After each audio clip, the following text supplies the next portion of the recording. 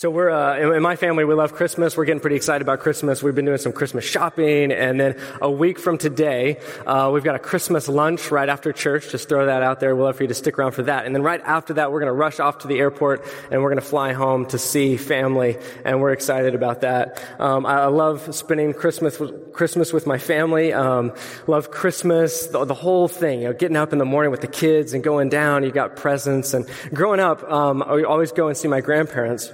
And I never knew what my grandmother was going to give me.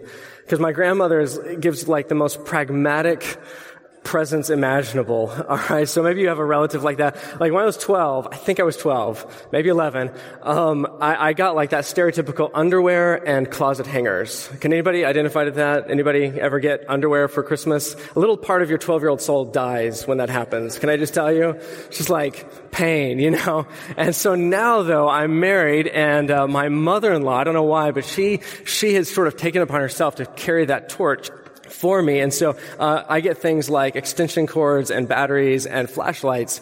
And then a few years ago, while we're still living in Dallas, so about 4 Christmases ago, we were living in Dallas, and I came in, and by the Christmas tree, there was a snow shovel with my name on it.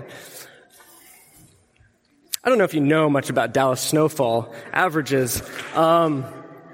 Like less than a dusting, It's like if I went out there with my snow shovel, I could maybe like shovel my driveway and get like half an inch of snow. And so I was like, is this some sort of a joke?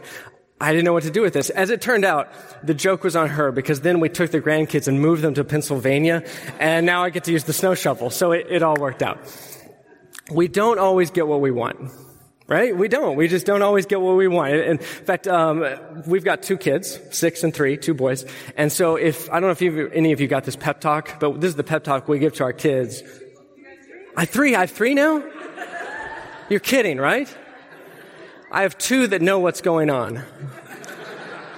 Third, he doesn't get anything and he doesn't know. It's okay. Don't tell him.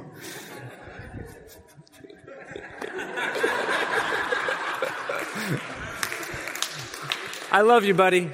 I love you. I love you. I really was just trying to say I've got 2 that I'm talking to. All right. So I've got these 2 that I'm going to give this pep talk to. Maybe you got this pep talk growing up. Okay, guys, it's Christmas morning. You're going to go down. We're going to open presents. You're going to open the box. Whatever comes out of the box, you say thank you. And you look happy about it. Did you get that pep talk? I got that pep talk growing up. It doesn't matter what comes out of the box. If it's underwear and closet hangers, doesn't matter. You say thank you, you look happy about it. So we're going to give them that pep talk because we just don't always get what we want. We don't always get what we want. And of course, that's not just at Christmas, that's in life. We see this every day. As you get older, you realize it more and more and more. You don't get what you want. Not always. Sometimes you do, but you don't always get the job that you want. You don't always get the career that you want. You don't always get the girl that you want or the guy that you want, the relationships that you want, the friendships that you want. And nobody looks forward to those things. Like nobody wakes up in the morning thinking, man, I hope that in this world there will be more violence. Nobody says, I hope that today someone's really going to stab me in the back and hurt me. Like nobody wants those things. We don't always get what we want, which means that I think it's fairly natural that a lot of us, probably all of us to some extent, have asked this question, where's God? Like when we encounter those things, when we encounter those situations, those tragedies, those things that we don't want in life, and we say, okay, God, where are you in this? I mean, seriously, God, do you see what's going on in my life right now? Do you see how this is playing out? Do you see our world today? God, where are you? It might be that for some of you, even here this morning, that it's in asking that question that you're really starting to question God, His existence at all, that maybe you've written Him off completely. Because man, if God was real, like this wouldn't be happening. X, Y, and Z, He would take care of that stuff. And for the others of us, though, even if we have held on to God, we believe in God, and yet there's still this struggle at times to say, God, do you see what's going on right now? Do you see what's going on in my life? Do you see what's going on in our world? Where are you in this? God, where are you? Why aren't you showing up? And so if that's you this morning, I just want to say, like, if you've ever asked that question or if you're asking that question today, maybe you're struggling with that. Where is God right now? I want you to know that you're in good company. That believers for the entirety of civilization, everyone who's walked with God, has asked this question one time or another. God, where are you in the midst of this? It's a struggle that there are seasons, there are times where God seems distant, where He seems silent, and it's only natural to say, God, where are you in the midst of this? In fact, if you look back through the history of Israel, like the nation of Israel, by the time that we come to Jesus' birth, I mean, this is the question that the entire nation is asking. This is the question that all of Israel is asking. They've lived under hundreds of years of captivity. Nations oppressing them, ruling over them. They're exiled, they're brought back, they're exiled again, they're brought back. I mean, it's like hot potato with the nation of Israel. One nation takes over, then another nation takes over, then another nation takes over. And all the while they're waiting, all the while they're looking forward to the Savior, the Messiah, the one that God would bring, who would sit on the throne of David. That's what they're looking forward to. God, where are you in the midst of this? God, where are you in the midst of all this captivity? When are you going to show up, God? When are you going to put the king back on the throne and reestablish the nation of Israel? When's that going to happen, God? Because it's been hundreds and hundreds of years and we don't see you. And so it's that context that Matthew is writing to this predominantly Jewish audience, probably. And he knows that this is the question that they've been asking for hundreds and hundreds of years. God, where are you? Where are you in the midst of what we're having to deal with? When are you going to establish your kingdom? When are you going to put the Messiah on the throne? And when are you going to drive out the Romans? Because we're sick of those guys. When's this going to happen, God? When are you going to show up? All right, so that's the context as Matthew then leads us into the birth of Christ. So let's read this together. You can follow along up here. If you have your Bibles, we're looking at Matthew 1, starting in verse 18. Now, the birth of Jesus Christ took place in this way. When his mother Mary had been betrothed to Joseph, before they came together, she was found to be with child from the Holy Spirit. And her husband Joseph, being a just man and unwilling to put her to shame, resolved to divorce her quietly. Now, let me start right there for just a moment, because if you've been in church, you've been around church, or you've even celebrated Christmas, you've probably heard this story before, which means that all of us, you and me, we're in danger of reading the story like it's normal. And it's not. This is one crazy, insane story. I mean, let's just start with this. You've got what Matthew's telling us here is that there's this girl, Mary. All right, so far so good. She gets engaged to this guy, Joseph.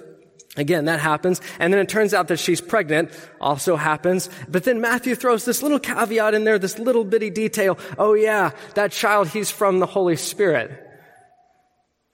And he just throws it in like matter of fact, like that just is an everyday occurrence. That just happens. Oh yeah, she was found to be with child from the Holy Spirit, like that happens every day. Think about how crazy this is. I mean, like if your friend came to you and said, hey, so my fiance, she's pregnant, but it's all good. It wasn't another guy, it was the Holy Spirit. You'd be like, dude, she's cheating on you and you're an idiot. Right? And I'm pretty sure that Joseph would have felt very much the same way, at least initially, because remember, he doesn't know about the Holy Spirit. Not yet. He's just, as far as he's concerned, she's cheated on him. And so as far as he's concerned, okay, she went behind my back, she cheated on me, now she's pregnant, and so he really has no option other than to divorce her. That's really the only solution that he has. So engagement in ancient Jewish society was as legally binding as marriage. So if you wanted to break an engagement, then that meant you had to get a divorce. And if you cheated on somebody that you were engaged to, then that was the equivalent of committing adultery. And so for Joseph, really, he has no other option other than to divorce her. There really isn't any other option within that society at that point. It's not like you're going to have a shotgun wedding, unless he was to admit that he was the father, and that's not going to happen. Okay, so he's got no real option. And so I want you to see is that there is zero incentive for Joseph to actually stay with Mary, but he has everything to gain by divorcing her, both financially and personally. So if he was to divorce Mary, that means that if he had paid a bride price for her, then he could get that back. So in our context, that would be like if you gave the girl an engagement ring and then she broke it off or she cheated on you, you could get the engagement ring back. That would be kind of the equivalent, roughly. All right. And then he could also keep the dowry. So this would be sort of like the inheritance that she would bring into the marriage. He could keep that legally. So financially, it's in his best interest to divorce Mary, but also publicly, from a personal standpoint. He can save himself all kinds of public embarrassment and shame if he just puts her aside, if he just divorces her. Because you got to think, I mean, the gossip mill's got to be running rampant, right? I mean, Mary is disgraced. Her reputation is ruined. Nobody will have anything to do with her. And so what will they say about Joseph if he stays with her? Either he's the dad, which means he's as big a sinner as she is, or he's a fool, and he's staying with this woman who really publicly humiliated him by cheating on him. See, there is zero incentive for Joseph to stay with Mary, but notice, and this is really important, this is really key, because I love this about Joseph. Like that guy, he can handle it two different ways. He can either make it public and ugly, or he can do it quietly. He can either drag her out into public and continue to pile on the humiliation and shame and throw the book at her, or he can do it quietly. And I love what it says, that he is unwilling to put her to shame. And so he resolves to do it quietly. He shows restraint. He gives her grace. That's something we could learn a lot from, don't you think? I think we could learn a lot from that, especially in today's world. We live in what I saw an editorial in the New York Times this week called the age of outrage. I love that. We do, don't we? We live in the age of outrage. And we love to tear people apart, tear people down. Heaven help the person who makes an ill-advised comment, on a Facebook page. Heaven help the person who makes a public mistake, because it's like blood in the water. I mean, social media tears them apart. We'll go after them like wolves. If you've ever read the comment section under an article or an editorial, you ever read those? And it's disgusting. It's ugly. It's insane how crazy we get and the things that people are willing to say when they think that they can be anonymous. We love to tear people apart when they fail to live up to our perfect moral standard, which is ironic because none of us do, but we haven't gotten caught and they have. And so when they get caught, then we feel justified in piling on. We feel justified in giving them whatever they've got coming, and we're going to lay it all out there. We feel justified in our outrage, and let's face it, we love it. Don't we? We love it. Because if we can tear somebody down, if we can tear people apart, tear them to shreds, and then we feel better about ourselves. But see, Joseph, he has every right, and it would be completely understandable for him to do whatever he wanted to Mary.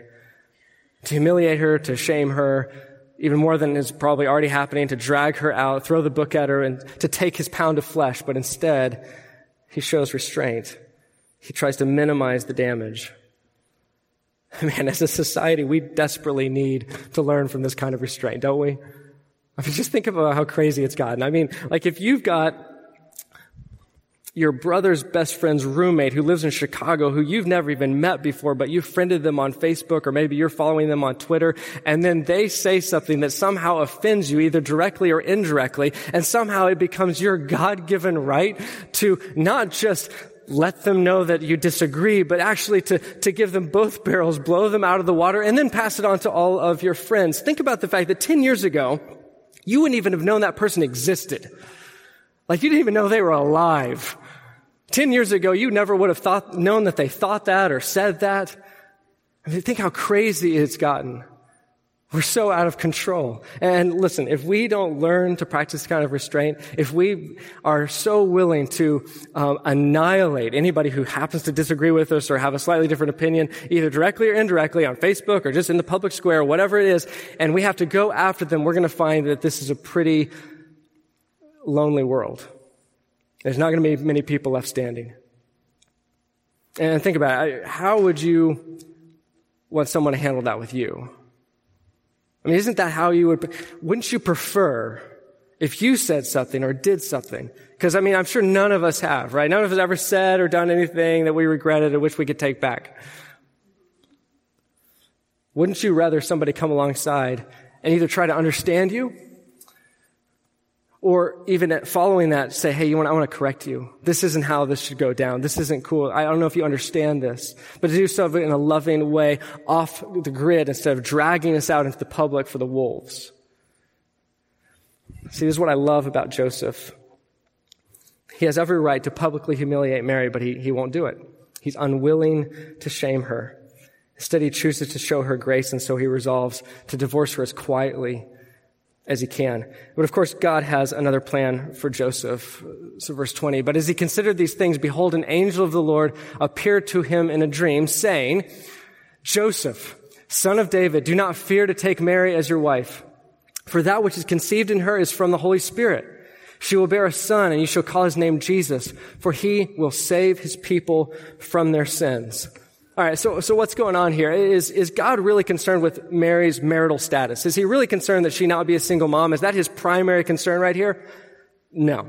All right, notice what the angel tells Joseph. He gives him two instructions. First, take Mary as your wife, and secondly, call his name Jesus. So he wants him to take Mary as his wife, and then together they're going to name the child.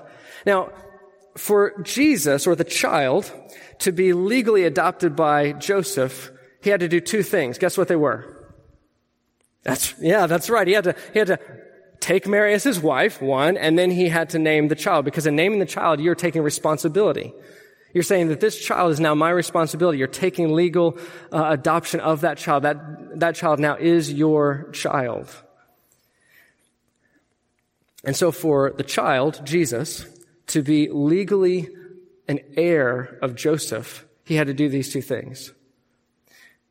And for Jesus to be legally the heir of David, Joseph had to do these two things. So remember, if you were here last week, we looked at the genealogy of Jesus, and you saw his whole family tree. And guess who? And it traces you through the lineage of David. And it ends not with Mary, but with Joseph. And so for Jesus to be the heir of David, for him to have legal right to the Davidic throne, to be part of that lineage of David, he has to be adopted by Joseph. Now, some of you are like, well, that sounds trivial, and how important is that really? Okay, so here's the deal, all right? Matthew's readers, remember who he's writing to here. And this is important for us as well. Matthew's readers were waiting for the Messiah who was going to come through the line of David. They're waiting for the Messiah. They're waiting for the chosen one, for the Savior who's going to come and sit on the throne of David. And Matthew's saying, this is that guy. This is him. This is who sits on that throne. But he wants to make one thing very clear. He's not the biological son of Joseph. He's adopted. He's the son of the Spirit. You get it? Tracking with me? Everybody good? So here's the question, right? How does a child who is not biologically the son of either Joseph or any other man become the legal heir of David? Take Mary as your wife and then call his name Jesus. I don't know about you. I love how utterly pragmatic God is in this moment. I just love it. Maybe it's just me, but it's like he's not parting the Red Sea. He's not like bending time and space like he does with the incarnation, the actual birth. It's just like, okay, so I need you to be related to you, so you marry her and then name him. Done. Okay, great. I don't know why. It's just me. And humor me, okay? It's cool. I don't know why. I like it. All right. So that's just what Joseph does, though. That's just what he does. Look back down to verse 24. When Joseph woke from sleep, he did as the angel of the Lord commanded him. He took his wife, and then check this out, but he knew her not until she had given birth to a son, and he called his name Jesus. All right, so just for a moment here, I want to talk to the guys, because this is a little bit off subject, but it's worth saying. Young men, single guys, because I know there's some of you in here, listen to me very carefully, all right? There is a cheap and perverted version of manhood that's being peddled in our world today. Okay? And I think you know where I'm going with this, all right? There's a cheap and perverted version of manhood that basically said, if you want to be a real man, then you got to get some. You got to get action, all right? I don't know how else to put this in a euphemistic way, all right? But you tracking with me? This is what the world is telling us today. Like, if you want to be a real man, if you got a girlfriend, you got to sleep with her. If you don't have a girlfriend, you better find somebody to sleep with, because that's how you become a man. That's what it means to be a man in today's society. And can I tell you very clearly that is stupid? It just is. It's stupid. It's immature. And by the way, it also explains a lot about why our culture is as jacked up as it is today. Because we're telling young boys that manhood, instead of being restraint and self-control and honoring of women and as their sisters in Christ, as daughters of the Creator God, instead of telling them to honor and to respect them, we're saying, hey, you need to get some. You need to use her for your own pleasure. It's not about self-control. It's about self-indulgence. And we've basically taken manhood and we've reduced it to the level of adolescent boys. Instead of holding men to a higher standard, we've basically reduced manhood to the equivalent of like the teenage boy who sits in his room and hides from his parents while he watches porn. I mean, it's the same level. That's the same maturity level. Please. You call that manhood? You call that being what it means to be a man? Spare me. Listen to me. Real manhood. This isn't all of what it means to be a man, but I'm telling you, this is a good place to start. It starts with self-control. It starts with self-sacrifice. It starts with laying your life down for somebody else. It starts with honoring and respecting the women that God loves as his daughters. You want to mess with God's daughters? Are you crazy? I mean, you think that like your girlfriend's dad with a shotgun is scary? You got nothing on God, all right? You don't mess with God's daughters. Don't be stupid. Listen, you want to be a man, then you need to honor and respect your girlfriend and your future wife if that's the path that God has for you. He may not, all right? But it should he. You want to honor, respect her, then stay out of the bedroom, all right? Be a man. I love Joseph here because listen to this guy. He so honors and respects Mary and so honors and respects God and what God has called them to, that even though they're married, all right? This isn't his girlfriend, this isn't his fiance. Even after they're married, he says, you know what? This isn't about me. This isn't about me. Dude's a man. He's a real man. Love that about Joseph. All right, I'm going to stop that. But again, here's what I want us to see. Think about how crazy this story is. Thinking about how crazy the story is. Like as a 21st century person born and raised in Western culture, an angel shows up in your dream, tells you that the child is born of the Holy Spirit, and you're good with that? Really? I find that very hard to believe. Like, why would Joseph believe that? Why in the world would he go along with that? And I think there's a couple of reasons, all right? First of all, and this is difficult for some of us living in our culture and in our time to understand. But for Joseph, a dream would not have been an unusual way of experiencing God's revelation. Specifically, right? So put it this way. For Joseph, the idea of God speaking in a dream goes right along with what he knows about God. That God speaks to his people. That God reveals himself to his people. And sometimes that's in visions and dreams. All right, so for some of you, you're like crazy uncomfortable with that. Some of you are like, yeah, visions and dreams, that's awesome. All right, before you get too excited. What Joseph also knows is that those visions and dreams, those leadings from God, they always, always, always align with Scripture. And so what Joseph understands from knowing his Bible and reading his Bible is that the Holy Spirit is often associated with the coming of the Messiah. All right, so let me give you just one example of that. This is just one. I can give you more. Isaiah 61, verse 1. The Spirit of the Lord God is upon me. This is talking about the Messiah, is reference to the coming Messiah. Because the Lord has anointed me to bring good news to the poor.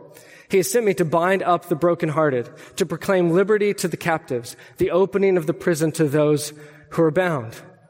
So what Isaiah is describing here is that through the power of the Holy Spirit, the Messiah does this work. Like the Holy Spirit raises up this Messiah. The Holy Spirit then empowers and enables the Messiah to do what he's called to do, to bind up the brokenhearted, to proclaim freedom to those who are in captivity, to release prisoners from their prisons. And so Joseph is familiar enough with Scripture. He understands what the Bible says about the coming Messiah, that the Spirit is involved, that when he gets this leading, it checks out for him.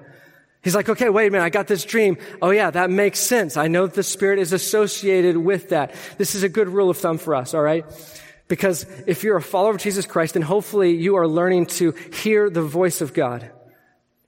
My sheep know my voice.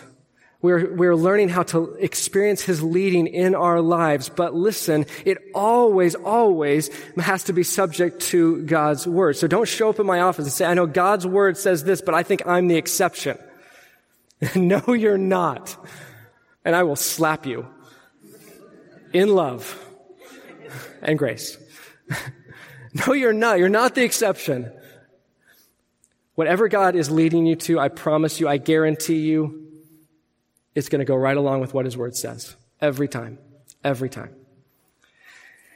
And so Joseph, he recognizes God's leading. He senses that through the dream. This is not shocking to him. It might have been somewhat shocking to him. I'm sure it was, right? But in the end, he goes, yeah, this makes sense. This makes sense. What I know of God, what I know of his scriptures, what I know of the Messiah. And so he obeys God.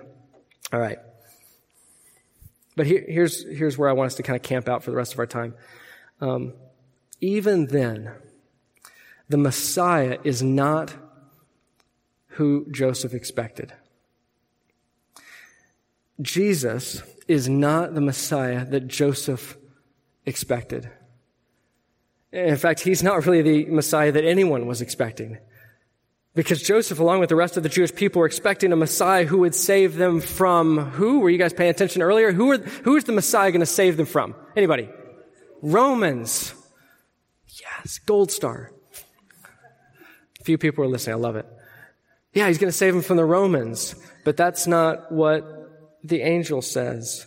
So they're looking for someone to come in who's going to be a warrior, who's going to have an army, who's going to be tough, and he's going to have a sword, he's going to look awesome, and he's going to look something like this.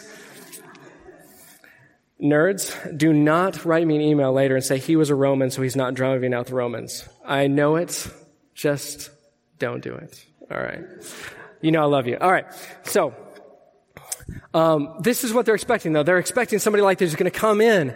He's going to kick those Romans out. He's going to fight them. It's going to be awesome. It's going to destroy Rome and reestablish the nation of Israel. But the angel says something different, right? Look back at verse 21. She will bear a son, and you shall call his name Jesus, for he shall save his people from their sins. Which puts a whole new spin on this, doesn't it? Because instead of, when he's talking in Isaiah 61, instead of talking about liberty to the captives, like, I'm going to free you from the Romans, I'm going to free the nation of Israel from captivity, I'm going to release you from the prison that you're existing in as a society. No, now Jesus is to come and he's going to set us free from the prisons of our own sinfulness. Which was probably just as shocking and insulting to Matthew's readers as it should be for us today. Here's what I mean. There is an implicit but very clear accusation in the statement that Jesus saves us from our sins. That built into the good news that Jesus will save us from our sins is the very bad news that we are wretched sinners who are in need of saving.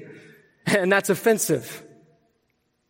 Like, if you got a friend who comes to you and says, hey buddy, I'm going to forgive you, you did this, I'm going to forgive you, but you don't think that you did that, then that's insulting. It's like, dude, don't forgive me. I didn't hurt you. Like, I wasn't wrong in that. Don't forgive me. I don't need your forgiveness. See, we chafe at this idea that there's something innately wrong with us. We chafe at this idea that deep down we're not good people, that we don't actually deserve God's love. But the reality is that all of us have sinned, that all of us have failed to live up to God's standard of perfection. And the reason I know that is because I know that none of us have lived up to even our own standards of perfection, much less God's. Anybody here ever disappointed themselves? Don't be shy. Raise your hands. So honest people. Anybody ever let yourself down? Anybody ever lie to yourself? Yeah. See, we don't live up to our own standards. Why on earth would we think that we can live up to God's standard? See, the grace of God, it first accuses me. It doesn't let me off the hook. It doesn't turn a blind eye to me. The grace of God first accuses me, and only then does it offer relief. And that's the offense of grace. Grace, by its very nature, offends us because it declares us that we are unworthy of the forgiveness and blessing that God is offering, and we don't like that. We don't like that. See, if we're honest, we're much more comfortable with the idea that God would save us from the consequences of our sin instead of from our sinfulness, because then he doesn't actually have to mess with us. He can just mess with what's out there, and he can kind of solve it. He can fix all of it. And so while we sing all these songs about God change us and make us new and make us like Jesus and change us from the inside out, a lot of times we don't mean it. We don't. We would much rather God come in and save us from all of the externals.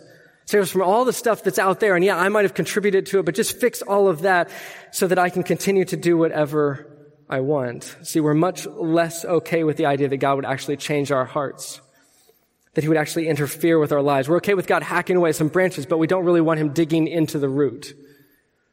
We're okay with God treating the symptoms, but we don't really want him to deal with the disease. But the problem is that the problem's not out there, it's in here.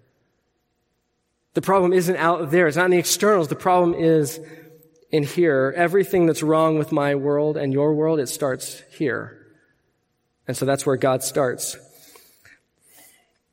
which wasn't what we were hoping for, is it? It's not. It's not what we were hoping for. It's not the God that we were dreaming of. It's certainly not the God they were dreaming of. Just come and save us from Rome. We want God just to come and save us from our circumstances, but God loves us too much to simply solve our problems by ignoring the sickness that eats away at our souls. That'd be like giving aspirin to a cancer patient instead of treating the disease. God loves us too much for that. When you get right down to it, what we really don't want is a God who interferes. We don't want a God who involves himself in my life. I want a God who caters to my whims. I want a God who's going to make my life happy and healthy and wealthy. So we've got a few different gods that maybe we kind of like look to at different times. I mean, sometimes we look to a God who looks like this. He's going to swoop in. He's going to save us. He's Superman. He's going to fix everything in the world. Save us from everything that's out there, and sometimes that's not enough. And so then we need Santa Claus, who's going to come and he's going to give us all the things that we really want. Wouldn't that be great? He's just going to give us what we want. And if that's not enough, then we've got a fairy godmother who's going to make all of our dreams come true. We want those kinds of gods, and the God we don't want is a God who looks like this, because that God interferes. That God saves us not from our circumstances, but from ourselves. That God has every right to say, I love you too much to leave you like this. This is bad for you. You got to change this. You got to rethink this. Because he bought us with his own blood. Let's see what Matthew's saying here is that Jesus is that God. He's the real God, not the God that we've invented. Like, we don't get to write Jesus' job description. He defies our expectations. He's not interested in checking off any of our boxes. But that God, the real God, maybe not the God we were hoping for, not the God we wanted, but that real God has invaded time and space. The Messiah, Emmanuel, he has come. Verse 22. All this took place to fulfill what the Lord had spoken by the prophet. Behold, the virgin shall conceive and bear a son, and they shall call his name Emmanuel, which means God with us. So I'm not going to, you don't need to turn there, but this is actually a reference back to Isaiah 7, and I'm not going to totally unpack this, but let me give you a quick synopsis. So in Isaiah 7, the prophet Isaiah is talking to King Ahaz, who's the king of Judah. All right, and Judah is being threatened by these other nations. And so as best we can understand from the context, there's a crowd of people, and Isaiah is trying to reassure Ahaz that God is going to save them.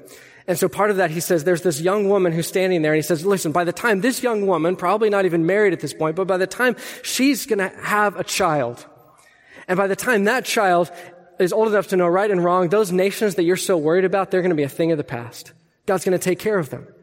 And you're going to name the child Emmanuel as a sign of God's presence. So you know that God is with you. God is there right now, even when all seems lost. And so what Matthew does is he takes this name Emmanuel and he applies it to Jesus. Not to say that Jesus is a sign of God's presence, but to say that Jesus is God's presence. That Jesus is the incarnate God. That God himself became one of us. That he experienced our life. All the highs and the lows and the joys and the disappointments and the cruelty and the love that this world could muster. He came here. He became one of us. He knows what it means to be human, which means that Jesus has already walked the road that you're on. Whatever you brought in today, wherever road you're on, however hard it is, Jesus has experienced that. He's tasted it. Like there's nothing in your life that he's like, man, I have no idea what that's about. God didn't stand off at a distance. Jesus came in. He invaded our world to become one of us. Whatever we're experiencing, he's been there. Loneliness? Been there. Frustration, disappointment? He's been there too. Betrayal? You better believe it. Humiliation, scorn, ridicule? Oh yeah, he's walked that path. There's nothing that you and I have experienced in this life that he hasn't already tasted to a greater degree than any of us can imagine. And the point is that we're not alone. God didn't stand off. He's not this transcendent God who said, man, I hope humanity kind of works that thing out. Man, he invaded our world. He became one of us. We are not alone. And so in a universal, all of humankind sense, Jesus is with us. He's one of us. He knows what this is about. He knows what it means. He became one of us. He experiences what it means to be human. We're not alone. But for believers, there's an added dimension here. That Jesus, though he is not physically present in our world right now, he has gone to be with the Father. We are awaiting his physical return where he brings the kingdom here. That in the meantime, he's given us his Spirit. And so quite literally, as believers, this Holy Spirit indwells us so that we are never, ever alone. At the end of Matthew, he says, I will never leave you nor forsake you. We are never alone. And hopefully for most of you, that's awesome news. Hopefully for most of you this morning, that is a great comfort for you. To know that whatever you're walking through, whatever is going on in your lives, you are not alone. You're not alone. That if you are a follower of Jesus Christ, then Jesus is present in your life. The Spirit indwells your heart. He will never leave you. Jesus is Emmanuel, God with you. On the flip side of that, for some of you, it may not be exciting news. Because frankly, the idea of a God who invades your heart just sounds weird and invasive and awkward. And frankly, you've got it on your own. You're good. You don't need God. You need God to be Superman on occasion, maybe Santa Claus, maybe a fairy godmother, but you don't need that kind of a God. You need God on an hourly rate. You can kind of check in and check out, but you don't need a God who lives inside of you.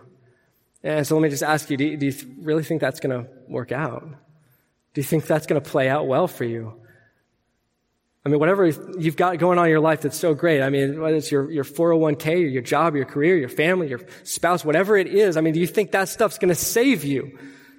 Like in the grand scheme of things, I mean, that stuff has a shelf life of 65 years tops. What about the next trillion? See, now that stuff is going to deal with the real problem. Remember, the problem isn't out there. Those are just externals. You can control all of that to some extent, but the problem isn't out there. The problem's in here, and you can't solve that. You can't touch this. You can handle all of that out there to some extent, but you can't solve what's going on in your own soul. We need Jesus to invade our hearts, to save us, not just from what's out there. Man, he can handle that. He's going to handle that in a flash when he comes back. It's going to be done. We need God, Jesus, to invade our hearts and save us from ourselves because we can't solve that on our own. See, this is the only real hope there is. Jesus is the only real hope for the world.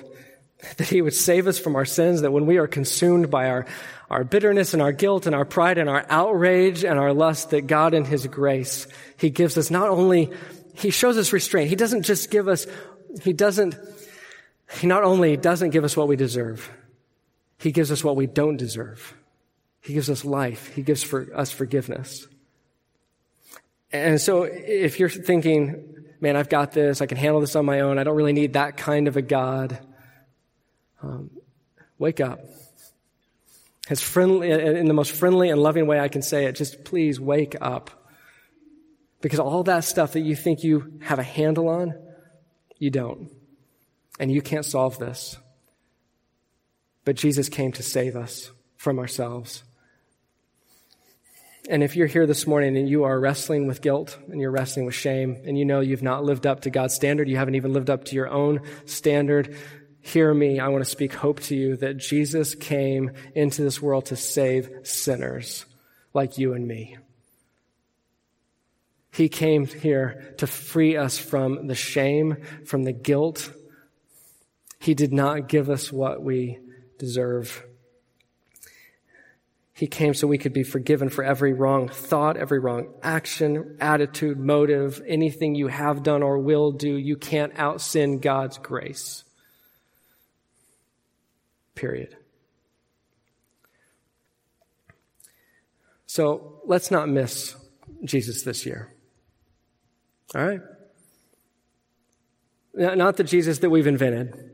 Not the Superman Jesus or the Santa Claus Jesus or the fairy godmother Jesus. Let's not miss Jesus this year. And you know what? He may not always be the God that we want him to be.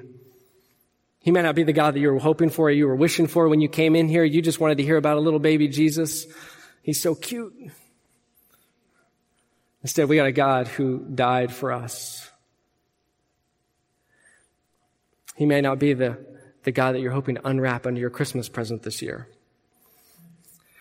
But he's the God that we desperately need. He's the God who frees us from shame, who saves us from our sin. He is Emmanuel. He's come. Praise God. Praise God.